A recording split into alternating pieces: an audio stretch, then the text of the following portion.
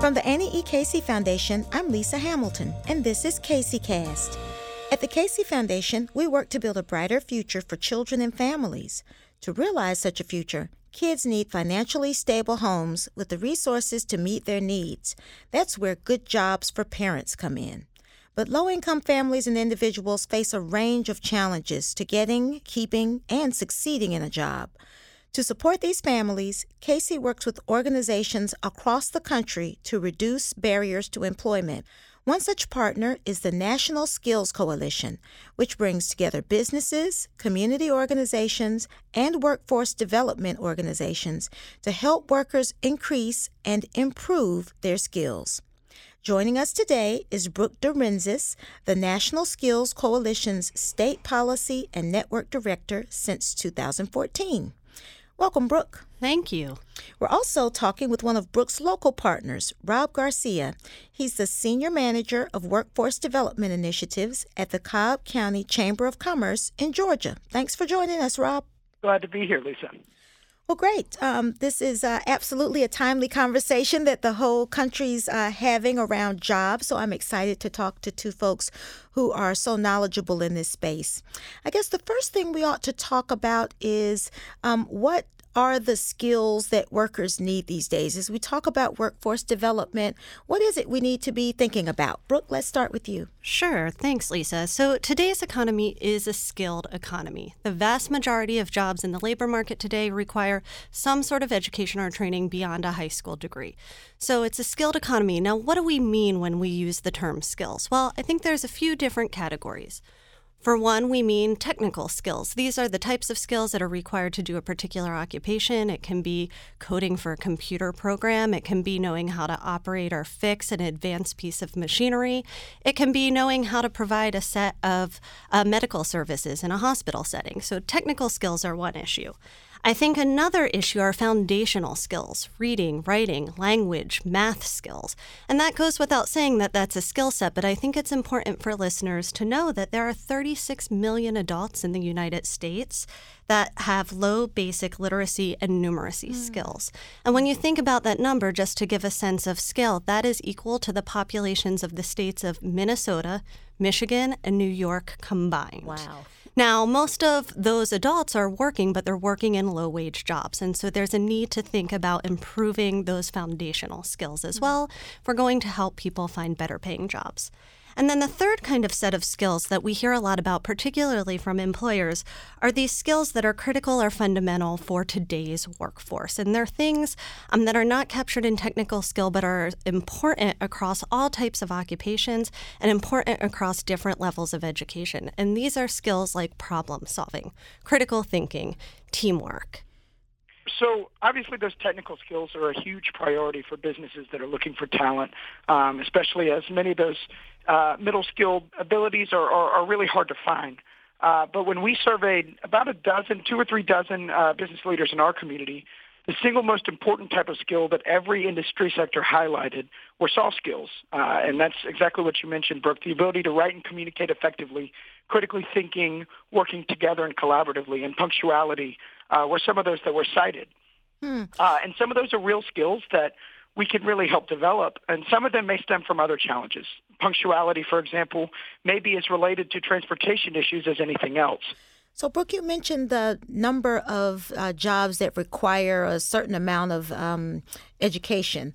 And we hear a lot about this question of middle skill jobs. Rob just mentioned that. Could you explain to our listeners the difference between sort of low skill, middle skill, and higher skill jobs? Sure. So the way that we classify that at National Skills Coalition, and I'll start with middle skills because they're in the middle of the labor market and they're an area where we focus, are skills that require some form of education or training beyond a high school degree, but not a 4-year bachelor's degree. And these jobs make up almost half of the jobs in the U.S. labor market. Lower skilled jobs tend to be those jobs that require a high school degree or less. And then high skilled jobs are those jobs that require a bachelor's degree or more. But again, middle skilled jobs also make up the plurality of jobs in the labor market, and they're expected to continue to have strong demand. We often hear about a middle skills gap. Could you talk a bit about what it is people are describing there? Sure. So, as I said, more than half of the jobs in the U.S. labor market are middle-skilled jobs. So 54% of jobs in the U.S. labor market require some form of education or training beyond high school, but not a 4-year degree. At the same time, we're not training enough people with those middle skills to meet that demand. So despite the fact that those jobs are 54% of all jobs in the U.S., only 43% of workers are trained to the middle skill level. And that's what we call the skill gap right there. And that skill gap creates challenges for both workers and businesses. It creates challenges for workers who might be lower skilled and want an opportunity to grow their skills so they can move into a better paying job or advance within their careers. And it creates challenges for businesses who want to be able to grow their businesses but need a skilled workforce in order to do so. Rob, could you say a bit about how this gap plays out in your local community? Sure. So as Brooke mentioned, there's a gap just in terms of the number of people trained for those jobs, right? She mentioned 43% had the training for what's about 54% of the jobs. But the concern grows even more when you consider that retirement cliffs that some industries are facing are really starting to take effect. So, for example, when we surveyed businesses in our community about the jobs they had today, but also the jobs they expected to create, we were short by about 30,000 registered nurses in our hospitals, but not just registered nurses. We were short on practical nurses and patient care technicians and a lot of those middle-skilled jobs that are not only short on the talent themselves, but the talent they have already is expected to retire. And we need to make sure we're filling that with not just more workers, but a pipeline that's sustainable and continues to produce that skilled talent. Another example for us was that construction companies are expecting almost half of the veteran trade laborers to retire within the next 10 years. And so we've really got to make sure that that skilled labor is coming in now so that they have experience and growth in their field by the time that retirement cliff really takes effect. Are you seeing this demand for middle-skilled jobs in specific industries? You mentioned construction and healthcare, Rob. I wondered if you or Brooke are seeing this demand in particular areas, or is it across the board? To a degree, we experience it across the board, but certainly there are industries that are particularly affected.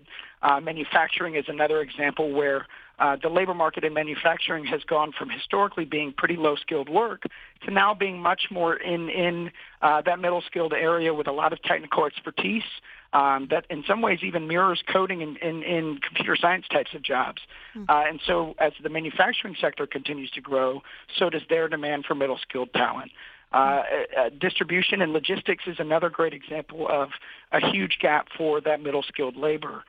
So I guess we ought to shift to talking about what we can do in order to help prepare workers for these positions. Brooke, could you talk a bit about the National Skills Coalition and the work you do to try to help our workforce get the training it needs to qualify for these jobs? Sure. So we are, as our name suggests, a broad-based coalition of community colleges, community-based organizations, workforce development providers, labor organizations, business organizations, and others who are coming together around a policy agenda at the federal level and within the states that can be used to advance skills so that every worker in every industry has the skills it needs to compete and succeed.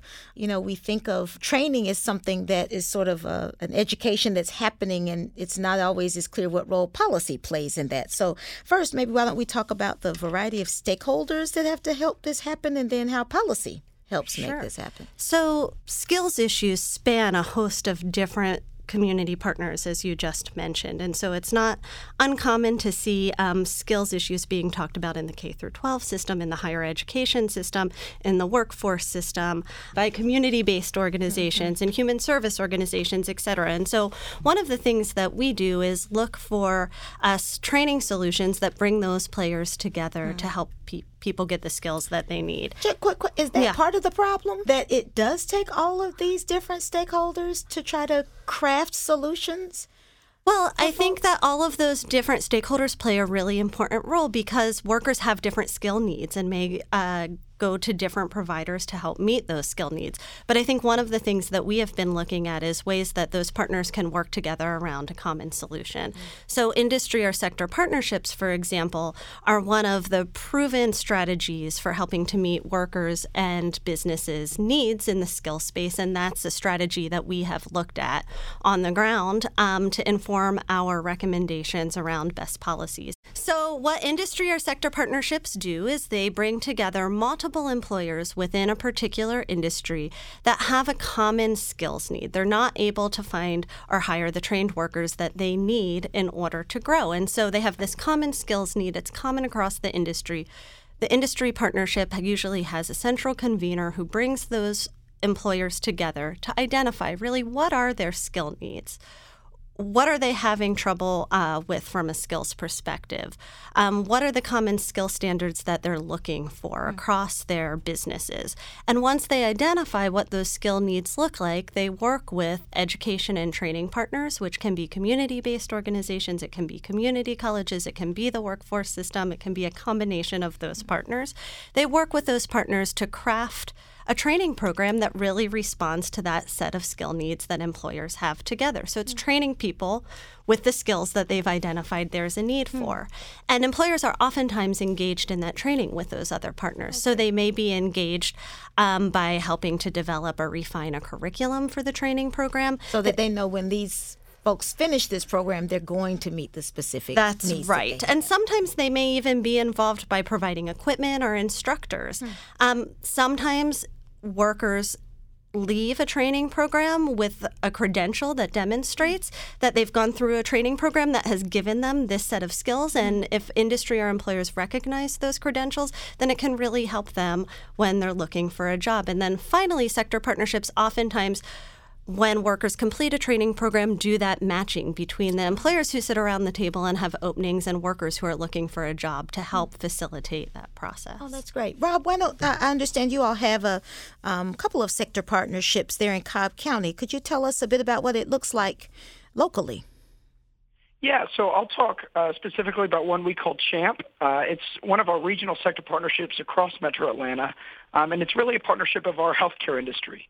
And I'll say locally, at the very, very local level, we tried to begin this conversation among healthcare partners here in Cobb County. And we got our hospitals together and started asking them about their workforce needs. And they kind of looked to their competitor to the left and their competitor to their right, and were not immediately forthcoming with us. And we had to figure out how to crack that nut. But fortunately, the Georgia Hospitals Association and a group called Atlanta Career Rise really helped us develop that sense of collaboration within the healthcare industry. And they got that kicked off. And so we call it CHAMP. And there are really three areas of need that hospitals helped identify. And so right there, the employers were necessary to help identify what those need areas were. There had entry-level needs like the environmental techs that help, they're really the front line of infection prevention. They help make sure that a room is clean and ready for a new patient, and they take care of that environmental area in the hospital, as well as the food service providers. That's a huge part of the healthcare system. They also identified the middle-skilled areas, which are really your patient care technicians, your medical assistants, your medical coders, sometimes your patient admission and your revenue folks on the non-clinical side that need that middle-skilled type of training. And then they talked about the high-skilled needs they have that looked a little bit more like your bachelor's in science and nursing, your registered nurses, and those folks. And so what CHAMP did, it's got every major healthcare system for Metro Atlanta together, as well as all 5 of the technical colleges that service Metro Atlanta. We've got K-12 partners in the room, and one really key leading partner has actually been Shay Watkins from the Center for Working Families, who has really helped us identify what those barriers are to that initial stage of employment and how we cross those. And so a great quick example is for that middle-skilled area, those patient care technicians and medical assistants and medical coders.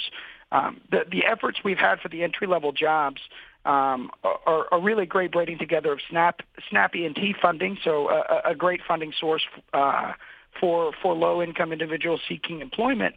But if they complete that training and find that job in that entry level through the program we've developed, hospitals have agreed that once there's been 6 months of successful employment for those entry-level folks that we help train and get plugged in, they will use tuition reimbursement and other supports within the hospital to upskill those folks to those middle-skilled job needs that they've got. And so once they set what the needs were and we built an infrastructure around them, the medical community really stepped forward and said, okay, from there, here's how we'll continue to build on their development and career advancement that helps both that worker and our hospital with the job needs that we have. I guess how large is this pipeline? How many folks are going through this program? Is it ongoing throughout the year? Sure. So we're piloting each of these cohorts right now. And each of the areas between the entry-level, middle-skilled, and high-skilled kind of verticals each have their own training structure. So for the entry-level needs, most of the talent the hospitals hire in that environmental tech space or in the food service area do not actually have credentialing when they get hired, and oftentimes hospitals will work with them to get the credentials they need to remain effective in those jobs. So our training program actually is kind of a boot camp to get some of those credentials. So they actually start at a higher level than the hospitals are typically able to find for that entry-level talent. So for that, we partner with Goodwill. We partner with SNAP education and training dollars to help fund that training. And they usually complete that, as I understand, within a series of weeks, usually 4 to 5 weeks, and they're ready to go to work. And then as I mentioned, once they've been successfully employed for 6 months, that's where the group around those middle school areas really kick into gear. And that's where that can be longer training because the hospitals will host that in-site. They'll have training on-site. And so those individuals finish their workday and maybe stay for an evening and take their next course in that training. So that training may take longer, but it's partnering with current employment. So they're building upon the skills they have in the job they have and preparing for that next rung. So each of those areas has a different timetable, has a different number of folks in the pipeline, and we're really building them out step by step at the present moment. But it sounds like it's really happening through a robust engagement with the business community. And when we talk about this work, I don't know that folks always appreciate how important it is to have business at the table. You're with the Chamber of Commerce. How has business really understood their role and taken up this challenge? Sure. So for this sector partnership, we wouldn't have known really what the job needs were for hospitals, where the pain points were, if they didn't help us identify them. So, for example, we were looking at CNAs as a job need, and we found that many hospitals aren't really employing CNAs anymore because there's a patient care technician role that's kind of an upskilled CNA, and that's really what they need. We wouldn't have gotten that direction without their involvement. It's really crucial that business is there just so that these programs we build are relevant and that we're actually connecting these folks with employment at the end of the program. That's great. But they're also important for us because these are not needs that are going to go away. We're not just meeting businesses' current needs. But a lot of times as businesses expand, they're creating new types of jobs and need new sets of skills. And so the more we can anticipate the skills the businesses are going to need and the jobs they're going to create, the better we can begin proactively developing that workforce pipeline. That's great. Brooke, you started talking about sector partnerships, which is one way that we can go about trying to address skills needs of workers. But we're hearing more about apprenticeships as a way that can help accelerate growth for workers, which has an even deeper connection, I assume, to business. Talk a bit about the growth of apprenticeships. Sure. So apprenticeships really provide an opportunity for workers to have a paid job that's combined with on-the-job training and other types of education. So workers are able to earn money while they're learning a new skill and building a new skill. And so there's a clear benefit to workers because they don't have to choose between whether they're going to go immediately to work or take time off to build their skill. They're able to do both. And then there's a benefit for employers who host apprenticeships because they're able to train their workforce with the skill set they need. So that's really what apprenticeship looks like. Now, it's been common for apprenticeships to be in the building trades or in manufacturing, but increasingly we are seeing interest by a number of industries in adopting an apprenticeship model. And so healthcare, information technology, others are talking about opportunities to adopt an apprenticeship model. And one of the things that we're seeing states and regions do is think about what supports businesses and employers need to be able to host apprenticeships and start an apprenticeship program. And so there are states who are thinking about the role that they can play as intermediaries, or that their industry partnerships can play as intermediaries in particular regions, to really help employers think about what their apprenticeship programs can look like, how they get that apprenticeship program up and running, and also how they can connect to other organizations that can provide some of the classroom training and the support services that workers may need. Are there specific requirements around apprenticeships? We certainly have heard lots about them with European models and sort of German manufacturing, but what sort of qualifies as an apprentice? Yes, so there's a registered apprenticeship program in the United States that can connect registered apprenticeships and sets out apprenticeship models and is approved in order to have an apprenticeship program. Apprenticeship is broadly part of work-based learning, and so work-based learning really does combine, paid employment with on-the-job training and education. And in some cases, we're seeing things like on-the-job training or long-term skills internships for young people who may be out of school and out of work as a way to get reconnected to the workforce system.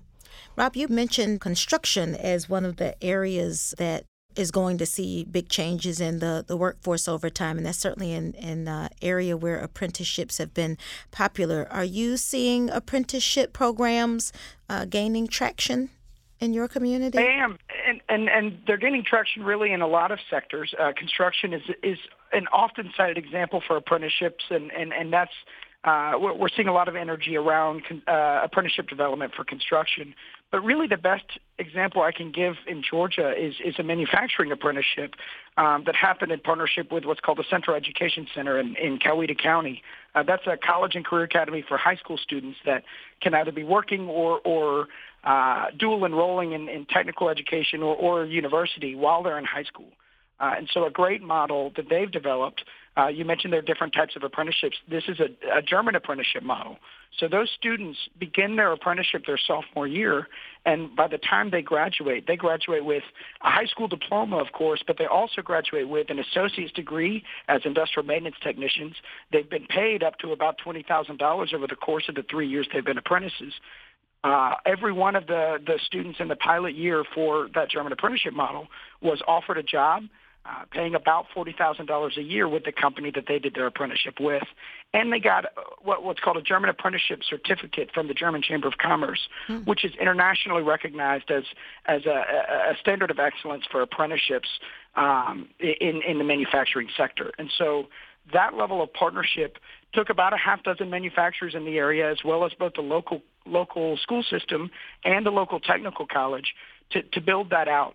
And the German Chamber of Commerce was a big leader as well. Oh, that's great. Well, investing in the skills of workers seems like something everybody could rally around. Certainly huge benefits for employees and their families, and also for businesses that are looking to fill particular roles. But I get the sense we're not making as much traction as we could. What are some of the hurdles that we're facing, particularly in policy work, that could help accelerate this? So one of the things that we do at National Skills Coalition is bring together that coalition of players that I mentioned, and we use their real-world expertise to help inform policy making around skills issues. And Rob may want to talk a little bit about how business leaders engage with us through our Business Leaders United effort. I think there are some benefits when it comes to the skills issue in the policy world. One is that there is a lot of bipartisan support for skills issues, and I think there's general consensus on the need for a skilled workforce. I think, however, there are sometimes challenges with developing specific policy solutions and ways to invest in them at the state level when you're talking about state skills policies. And so I think one of the challenges is that policy decisions and state budgets are often addressed in particular areas, as we mentioned, K through 12, higher education, human resources, workforce, and skills are part of all of those. And so providing opportunities to think about what the skills thread is across those agencies and how we can align and coordinate is key. I think a second issue is, although there's recognition that a skilled workforce is critically important, it's not always easy to think about investing in skills. However, I would say that investment in skills by states is going to be really critical if states are looking to close the skill gap we talked about. And I think it's important to note that state investments don't need to stand alone. There's really an opportunity to use state investments to leverage federal investments in higher education and human resources and workforce development. There's an opportunity to leverage the private sector's investments in skills training for their employees. And there's an opportunity to leverage community and philanthropic investments in this space. And so there's really an opportunity when making investments to think about the ways that can leverage these other investors in the system. And then I think a third challenge in the policy front comes to the need for better data. We just need not just better data, but better data tools that policymakers can use to understand how different education and training programs are working together to prepare people with different skill needs for the jobs that are in demand in their regions.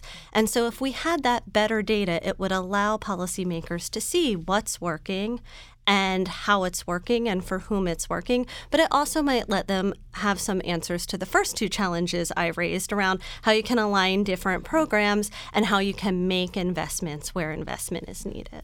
Is there work being done on a policy level to even look at these foundational barriers that folks are having? If you have low literacy skills, it seems like that's going to be a barrier no matter what area you're trying to progress in. Yes. So there's a lot of work being done to think about how states can support this model, which is called integrated education and training. This is a model that was developed in Washington State that really integrates the teaching of basic skills, literacy, numeracy, with occupational skills. And because those basic skills are taught in the context of what one needs to know for the job they're training for, it works. So if I'm training to become a plumber, my math skills might make a little more sense if they're provided in the context of a plumbing problem that I'm trying to solve. So Washington State rolled out this program. It's called IBEST. It stands for Integrated Basic Education Skills and Training. You've got it.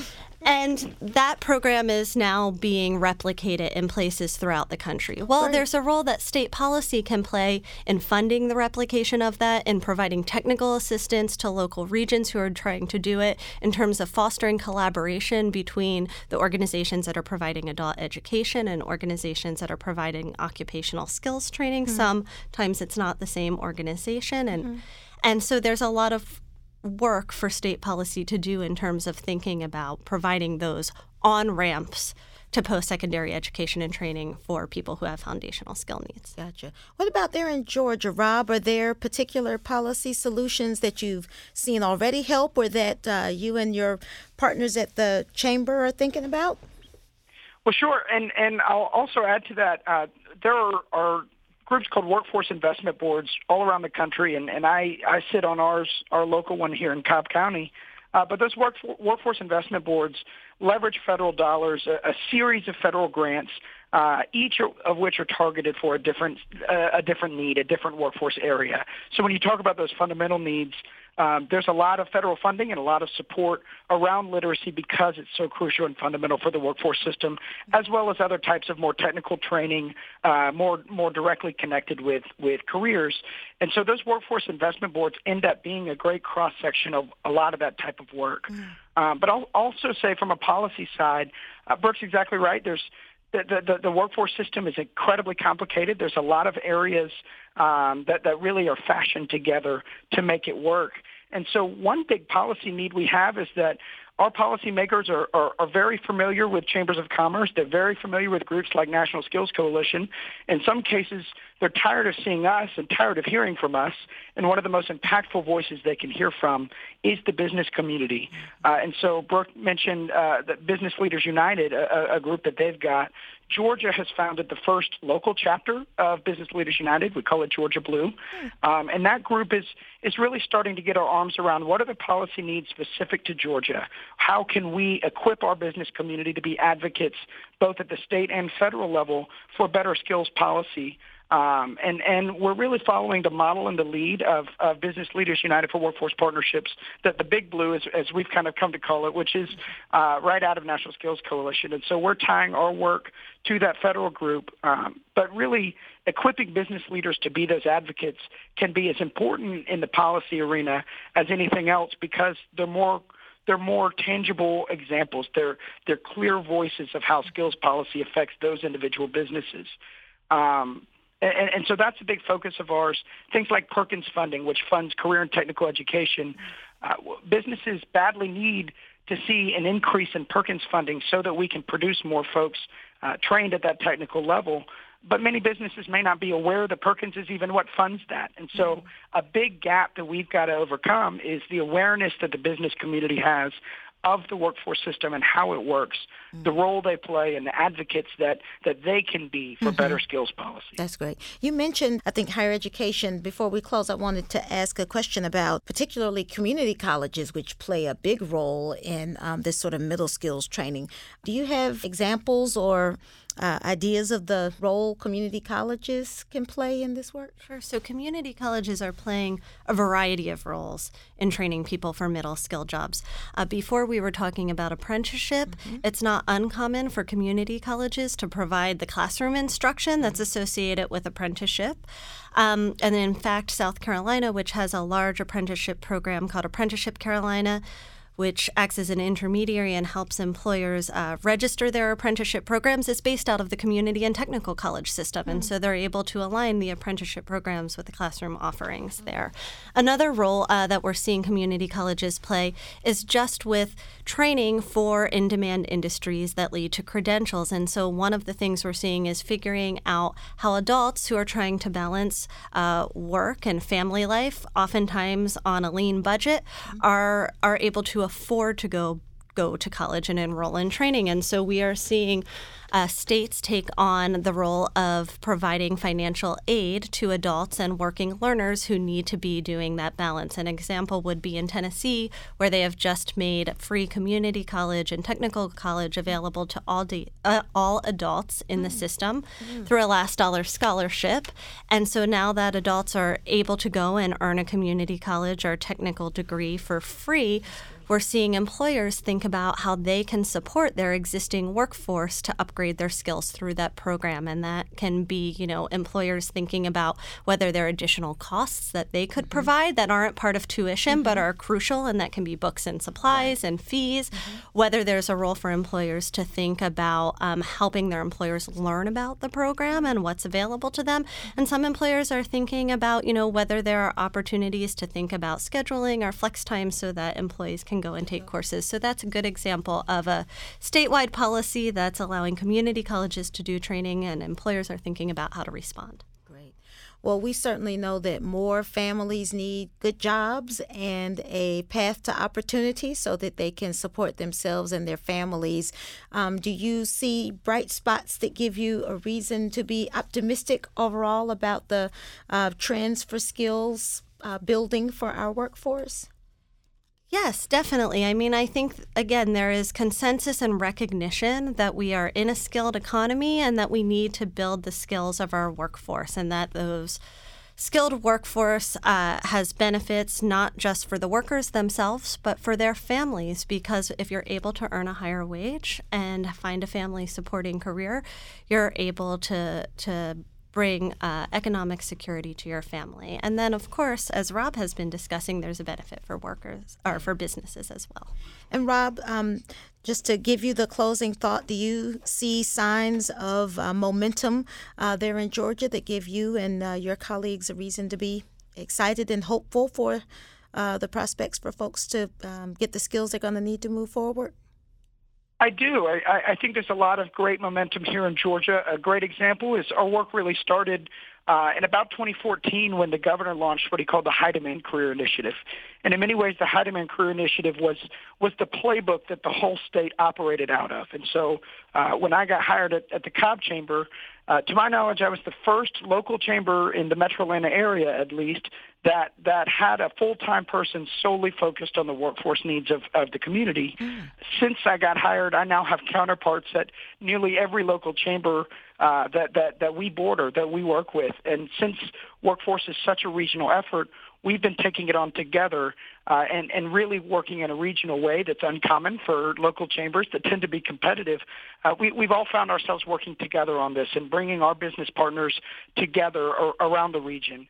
And so the momentum that HDCI really created, the High Demand Career Initiative really created that we could come behind and follow.